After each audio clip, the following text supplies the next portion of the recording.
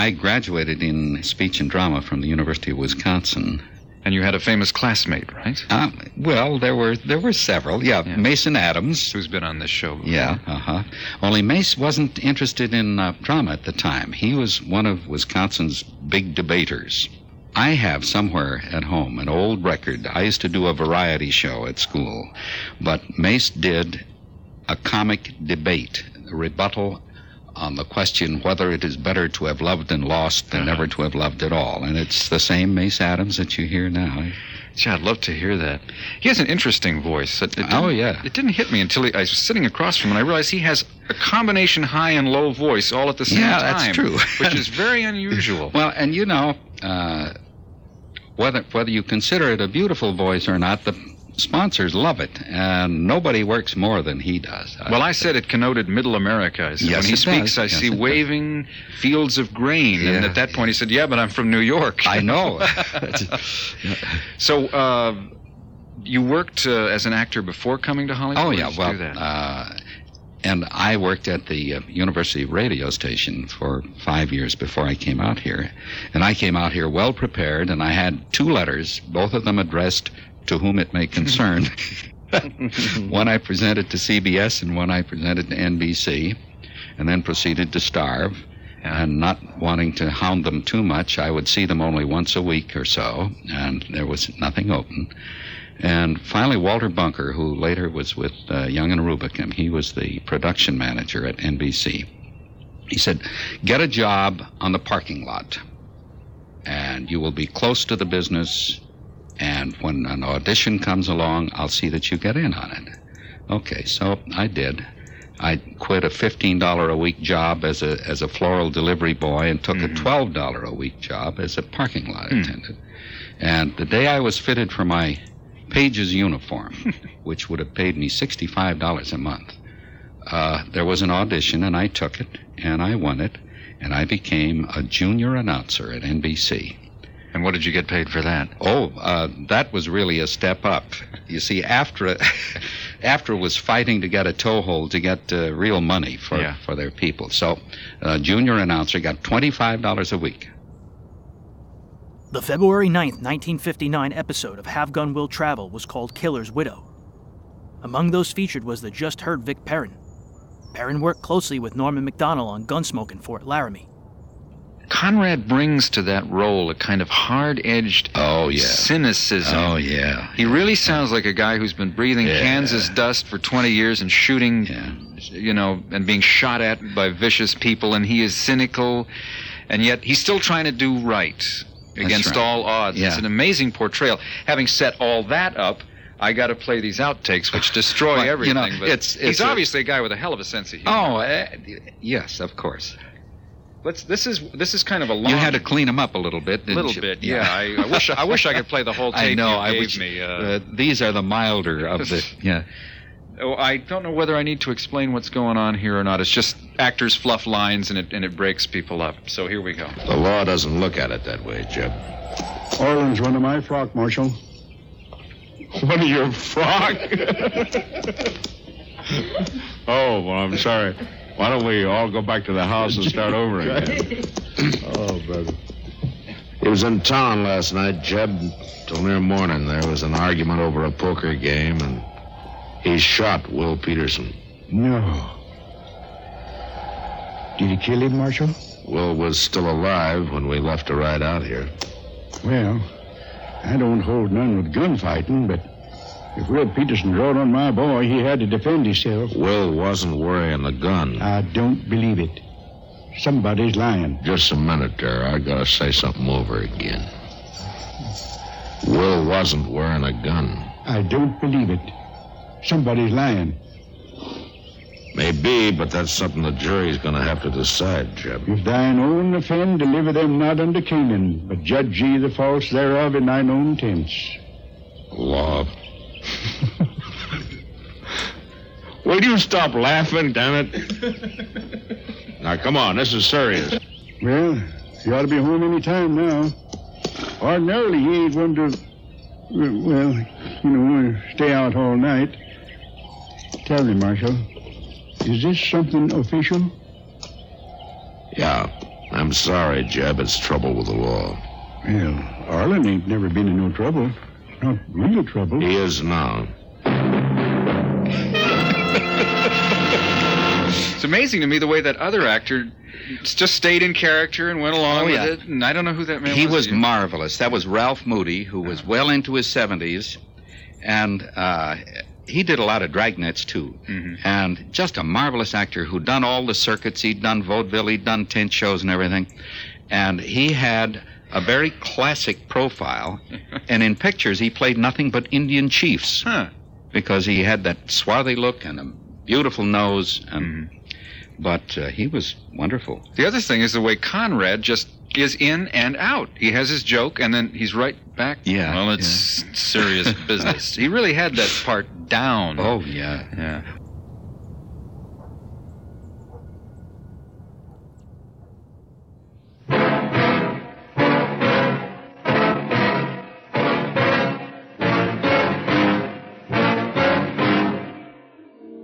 I came here to tell you I'm not an executioner. It doesn't feel good to kill a man. Not a bit good. But your husband didn't leave me any choice.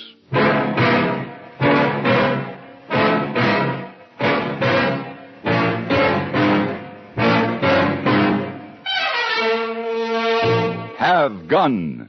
Will Travel. Starring Mr. John Daner as Paladin.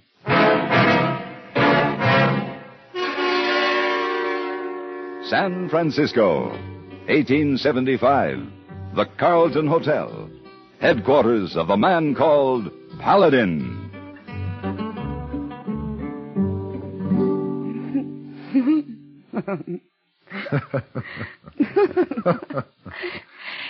Sounds wonderful. And then, Mr. Paladin? And then, perhaps a cordial for a nightcap. I do believe I'll be looking forward to this evening a great deal, Mr. Paladin. And I, too. Mr. Paladin. Oh, what? I've been looking for you. I find you. Hey, boy, your timing is abysmal. Oh, thank you, Mr. Paladin, but credit must go to mailman. He just brings special delivery letter for you. Excuse me, my dear. What? Oh, say, I'll meet you in the lounge later. Well... Oh, she is very high dungeon. Dudgeon. Esau, that's what I say. Very high dungeon. Dear Mr. Paladin, I need you for an important assignment immediately, and so forth. There's a $3,000 bonus for you upon completion. Something. I appreciate seeing you at your earliest convenience, so... Very truly yours, E.J. Randolph, Coloma Bank. Coloma. Oh, you there not long ago, yes? Well, yes, about 2 months ago. Oh, yeah. Here you 2 tickets for opera tonight. I'll take them back, hey, boy. Yes. What? I'm leaving for Coloma tonight. Oh, must be real big trouble to interfere with lady who was almost kissed. And wire Mr. Randolph. Tell him I'm on my way.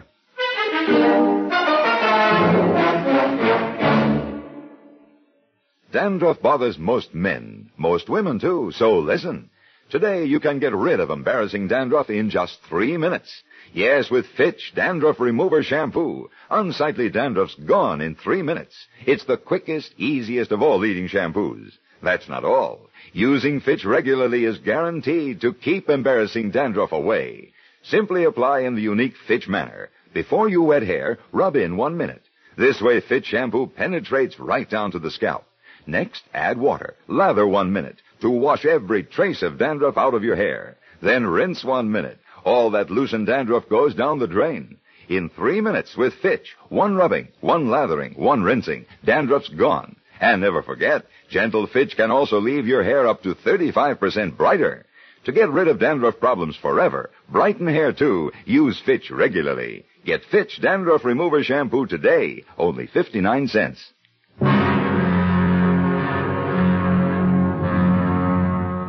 Coloma was a poor excuse for a town.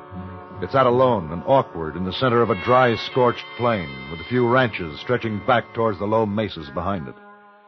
I'd been there before, and I killed a man there. I didn't like the town. I didn't like the people. But Randolph had offered me a lot of money. I found him sitting behind his desk at the bank. Well, Paladin. Sure good to see you. Hello, Mr. Randolph. Sit down. Thank you. How about a little rye to cut the dust, huh? Yeah, I don't mind. Hey, didn't waste any time getting here. The distance between San Francisco and Coloma is shorter when there's a $3,000 fee involved. Right to the point. That's what I like about you, Paladin. That's why I sent for you. Well, here's luck. Thank you.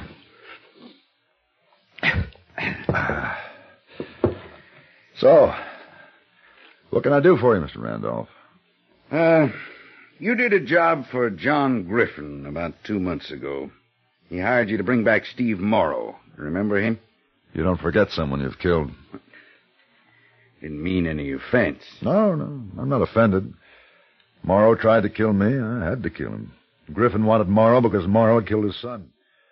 What's that got to do with you? Morrow robbed this bank before he killed that Griffin boy. He took $30,000. I still don't see the connection. Paladin, I've got to have that $30,000 back by the first of the month or I'll lose everything I own. And you need help. Yes, I need help. Badly. 15 years of hard work, building a business and a name for myself, gone, just like that. Gone and signed over to John Griffin. John Griffin? Well, how does he figure in this? He's the biggest depositor the bank has. He knows about the stolen money, and he's using that knowledge. He's given me notice that he wants to withdraw $30,000 on the first. If I don't have it, the deed to this building and most of the other property the bank owns will be signed over to him. And I don't have it, Mr. Paladin. Well, then, that makes my job fairly easy. Well, how's that? Find Morrow's widow. She must have the money, or at least know where it is. I don't think so. She's still living in that cabin up there on the mesa. Well, the sheriff and I have been up a dozen times searching the place, trying to talk her into telling us where it is. She hasn't got the money. If she had it, she'd have left Coloma and gone someplace else to spend it. Either that or at least paid up the back taxes on the farm. Huh. I thought for sure Rose had that money. Rose? Steve Morrow's widow. You mean Lucy Morrow. Her name's Lucy. Oh? I'm going to check into the hotel and freshen up a bit. And then what? Ride out and talk to Lucy Morrow. Morning, Mr. Randolph.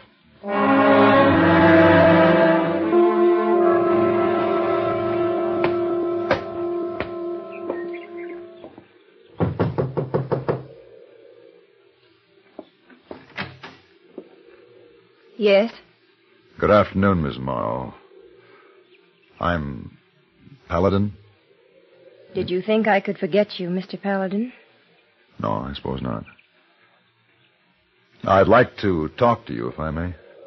I'm going to work on the rose garden. You can talk there if you wish. Yes, I noticed them as I rode up. They're beautiful. They are. It's an eastern variety, Calinaris. Oh?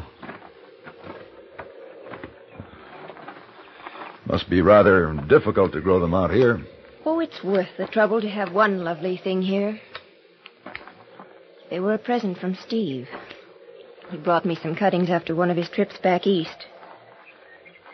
Why have you stayed on here? Simple. There's nowhere else to go and no money to go with. Your husband took $30,000 from the Coloma Bank. It's never been found. This house was turned inside out. Do you think I'd be living here like this if I had $30,000? Perhaps not. I don't know anything about that money, Mr. Paladin. I don't mean to bother you, Mrs. Morrow. Why do you bother me then? You knew this before you came out here. I killed Steve. If it hadn't been me, it would have been somebody else, somewhere else. He was an outlaw, a killer. I suppose I wanted to come here and tell you that I'm not an executioner. I was bringing him in, and he went for his gun. Doesn't feel good to kill a man. Not a bit good. I know you're not the kind to kill for the sake of another notch on your gun, but Steve was my husband. Please don't come back here again. Or if you have to, wait until I'm gone. You're leaving? Yes. They're auctioning the place for $276 back taxes. Oh, don't look so pained. I'll get along. Maybe it'll be best. Get out of here, Paladin. Leave me alone, please. Good afternoon, Mrs. Morrow.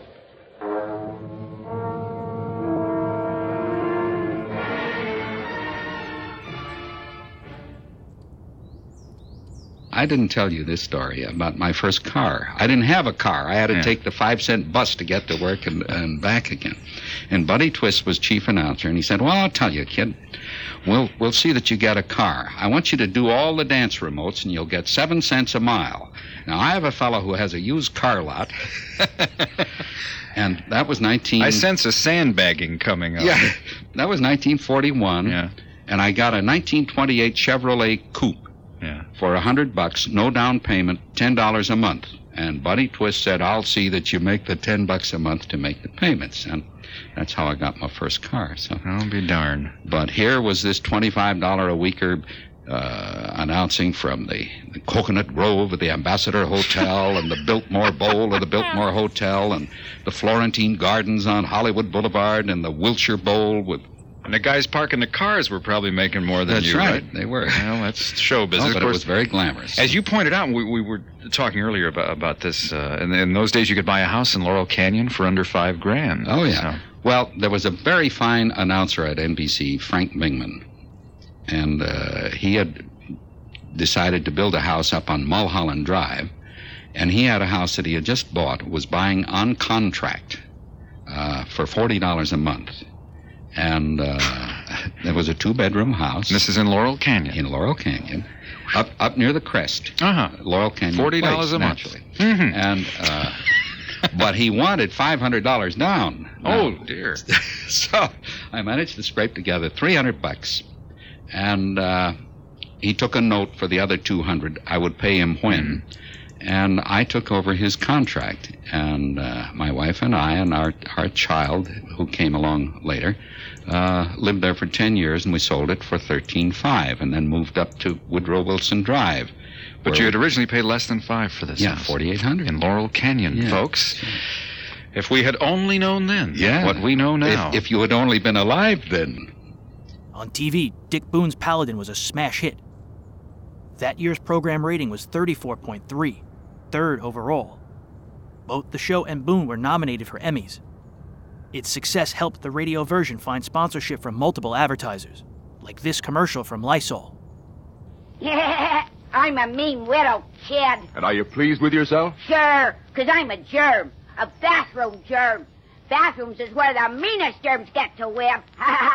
Do I have fun causing odor and spreading disease? Well, you better watch out, son, or your landlady may find out about Lysol brand disinfectant. Lysol? No, Lysol. That's what I said. Lysol. Well, anyway, a lot of women are finding that a dash of Lysol in their cleaning suds every week wipes out nasty bathroom disease germs like you, disinfects from one cleaning to the next as no other product can, wipes out many deadly viruses, too. Lysol makes every cleaner work better. It's the easy, modern way to get bathrooms really clean and free of odors. Lysol can do that? And what's more, now besides regular Lysol, there's a new sweet-smelling pine-scented Lysol, and they're both out to get you. Hey, was you ever a mean little kid? One more remark like that, and I'll open this bottle of Lysol. Help!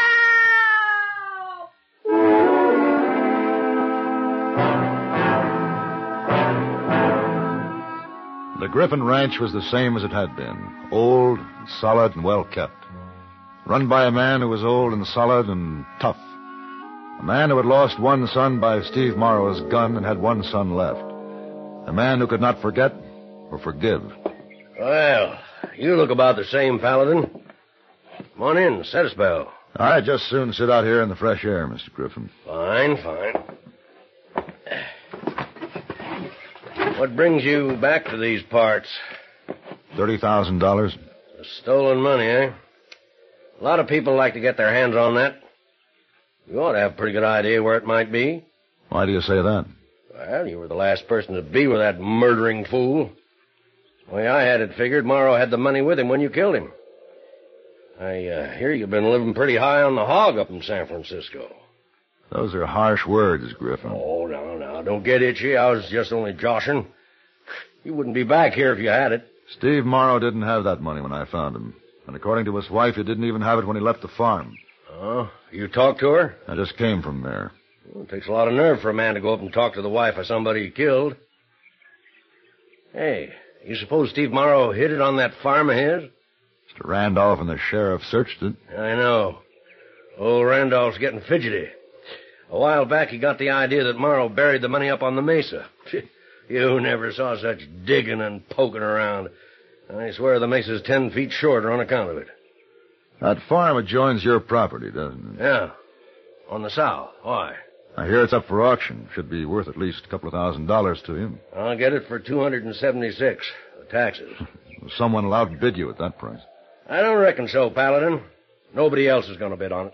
Those who can afford to bid on it don't have any use for that farm. Randolph might have use for it. Ah, that old pussyfoot. He wouldn't know how to plant potatoes. He might know how to dig for stolen money. Hey, tell me something, Paladin. You working for Randolph? Maybe. Maybe not. You are working for him. I might have known. You know, I'd just assume the money doesn't get back to the bank. Oh? I'd lose about $60,000 in holdings that belong to it. Those holdings will be mine come the first of the month. Oh, that's not a pretty way to talk, but at least it's the truth. I see.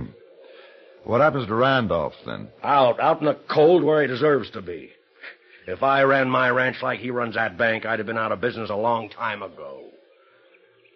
Well, getting close to sundown, I think I'll be heading back to town. No, Paladin, I hate to see a man like you working on the dark side of the fence. I thought you always roamed the green fields. Which are the green fields, Griffin? Mine are. By the way, you buy that farm just for the taxes. Steve Morrow's widow won't get a cent.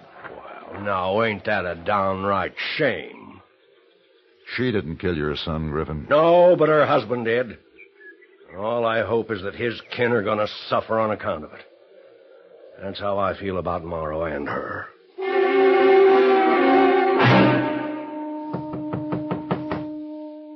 Come in. Paladin? Well, Mr. Randolph. You, make it a habit, staying up this late? I do my best thinking when the town's settled for the night. You've covered a lot of ground today. Getting discouraged? Did you come here to discourage me? Yeah, there's a lot of territory between Coloma and the Mesa. Morrow could have hidden that money anywhere. Not without telling his wife. Now, since when does a killer stop to worry about his wife? Randolph, whatever you want to say about Morrow, he loved his wife. He'd have wanted to make sure she was provided for. I even spoke about her when he was dying. His last words were, Rose, tell her that... Wait a minute. Tell her... What are you talking about? Randolph, that money's up there on the farm. You mean she does have it? She doesn't know it, but it's there. Where is it, then? Why, we've torn that place apart. You just didn't dig in the right spot. I'm going up there now and get your money. You wait here. It's 1 o'clock in the morning. And I'll be digging by 2.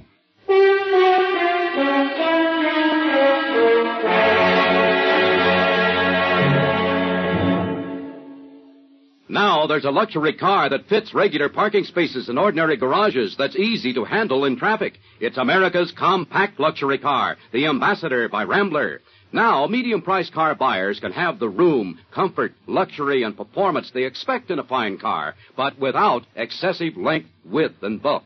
If other medium-priced cars have sized and priced you out of the market, then you owe it to yourself to test our best. American Motors' finest, the luxuriously compact Ambassador. Note the quality construction and careful attention to detail. Thrill to the superbly responsive 270-horsepower V8 engine. Enjoy luxury features like individually adjustable front seats that glide back and forth separately. 5 minutes at the wheel of an Ambassador will change your ideas about luxury cars. Test our best, the Ambassador V8 by Rambler. Finest car ever priced so close to the lowest. See, drive the luxurious Ambassador now at Rambler dealers.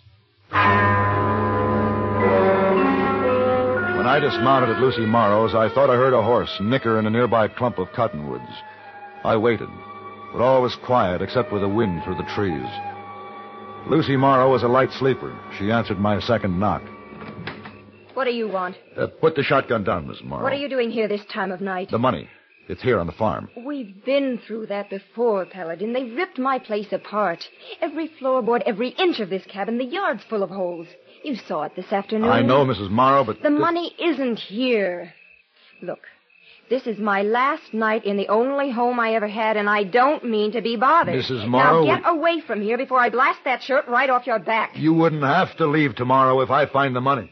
I'm not wasting any more words with you. Miss Morrow, in your rose garden, is there a bush not doing well? Paladin, it's late and it's cold. Answer me, is there? Well, yes, there is one, but what's that got to do with the money? Flowers need soil at their roots, Miss Morrow, not gold. What? You give me a shovel, I'll show you what I mean.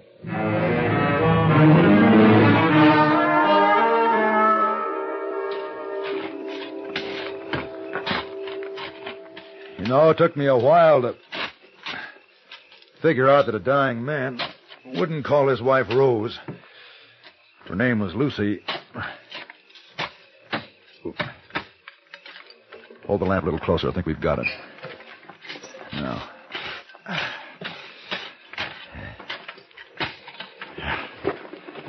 Yeah, this is it.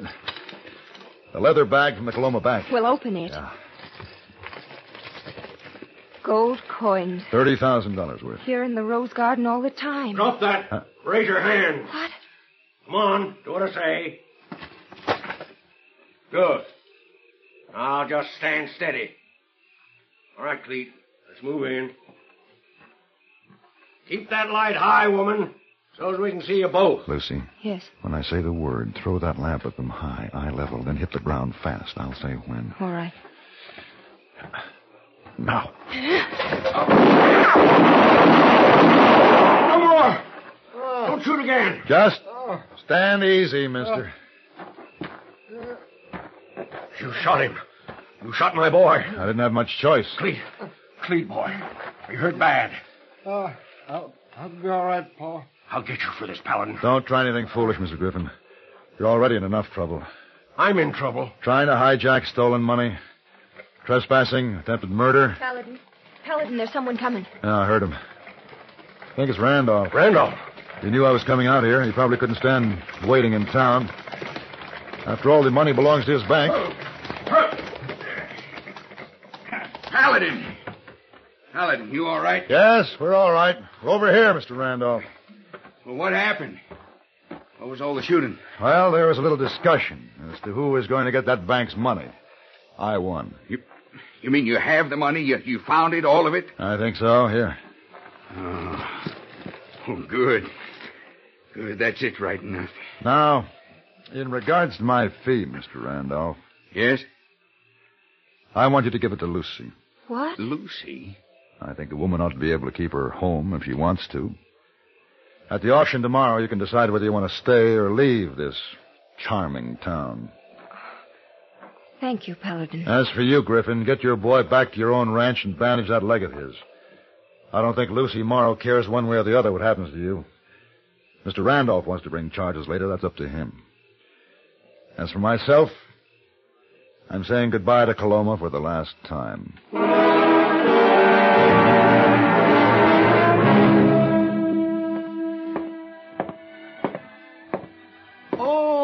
Oh, you are back, Mr. Paladin. And ready to see the city bright and shining? Oh, best you go away 2, 3 more days, maybe.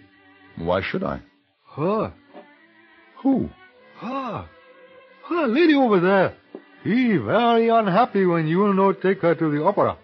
Well, didn't you explain it was business? Oh, yes, sir. Important business? Yes, sir, but her business more important to her, I think, Mr. Paladin. He maybe kill you, huh? I hope not. Well, the best way is the direct way.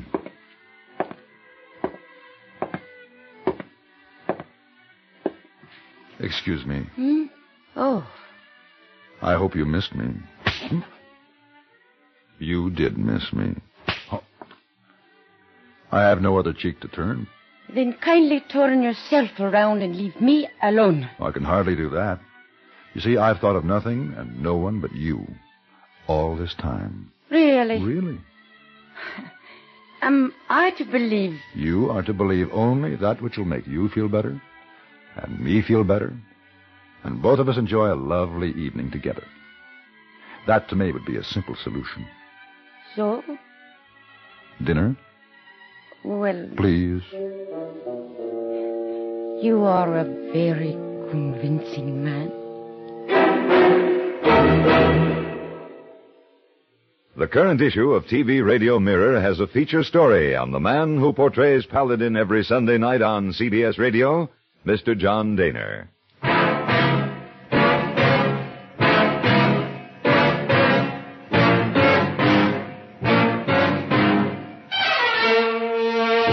Have Gun, Will Travel. Created by Herb Meadow and Sam Rolfe, is produced and directed by Norman MacDonald, and stars John Dehner as Paladin, with Ben Wright as Hayboy. Tonight's story was written by Albert Alley and adapted for radio by John Dawson. Featured in the cast were Vic Perrin, Eleanor Tannen, and Joseph Kearns. Hugh Douglas speaking. Join us again next week for Have Gun, Will Travel.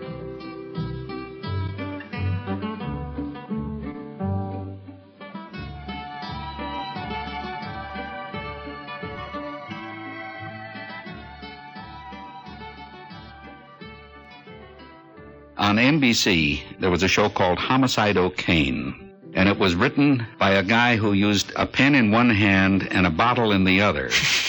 and it was due on the air at 3:15 in the afternoon. By 3:10, he had maybe 6 of the 8 pages written. And while the show was on the air, he'd be typing away. They'd be rushing the carbons and the originals into the studio. And he never missed closing a show. He always managed to get the last page in time. What do you do with the bottle? Well, I think... Maybe the show and the bottle finished about simultaneously. Who knows? I'll be darned. Thanks for your call this evening. Fascinating story. Thank you so much.